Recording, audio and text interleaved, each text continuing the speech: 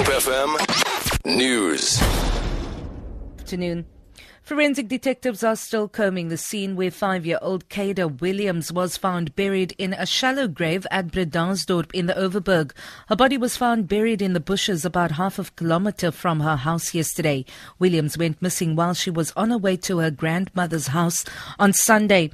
Her head was covered in blood. Mlamli Maneli reports. Williams' death comes exactly 2 years after the mutilated body of 17-year-old Anine Boysin was discovered in the same area. Williams went missing on Sunday afternoon after she had visited her grandmother. She was only discovered yesterday by two small boys who informed the search crews. Police spokesperson Marie Lowe says an autopsy to determine the cause of death will be done in Hermanus today. She says a murder docket has been opened for investigation and no one has been arrested as of yet. Mlamli Maneli, SABC News, Bredasdorp. The FW de Klerk Foundation is today hosting the 26th anniversary of de Klerk's famous speech made on the 2nd of February 1990.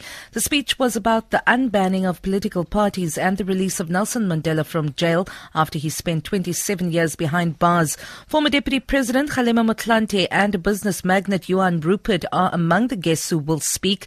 Lulama Matya reports. The DA has described the unbanning of the ANC and other liberation movements and the release of late President Nelson Mandela from prison as one of the courageous acts by former President F.W. de Klerk.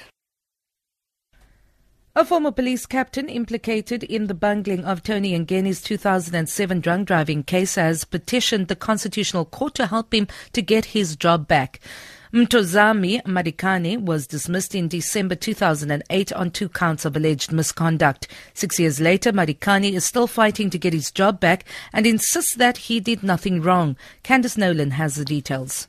ANC bigwig and convicted fraudster Tony Ngeni got off on his 2007 drunk driving charge because someone tampered with his blood sample. The police station commander, Sipiwo Hawana, was fired and later found guilty of defeating the ends of justice. Captain Mtozami Madikane was also dismissed in connection with the bungling. He was the one who put the blood sample in Hawana's desk drawer. He says he didn't follow proper procedure as he had to rush to the aid of his sick child.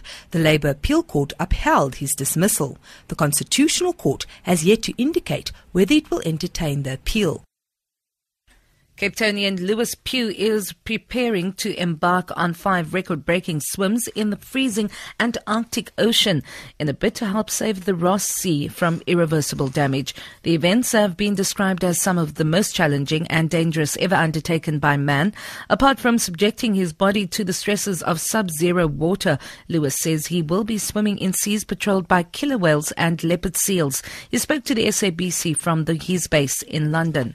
It's one of the most incredible places on this planet, and it's literally like a polar Garden of Eden. When you go down there, it's full of emperor penguins, Adelie penguins, killer whales. So at the moment, the big industrial fishing interests are going down into the Southern Ocean and literally hoovering up Antarctic toothfish, which is a very valuable fish. Obviously valuable for the environment. You take out a predator out of the ocean, and the rest of the ecosystem is badly damaged. For Good Hope FM News, I'm Vanya Klitschko-Collison. Follow us on Twitter at Good Hope FM or Facebook.com/Good Hope FM. Good Hope FM. Good Hope FM. Get connected.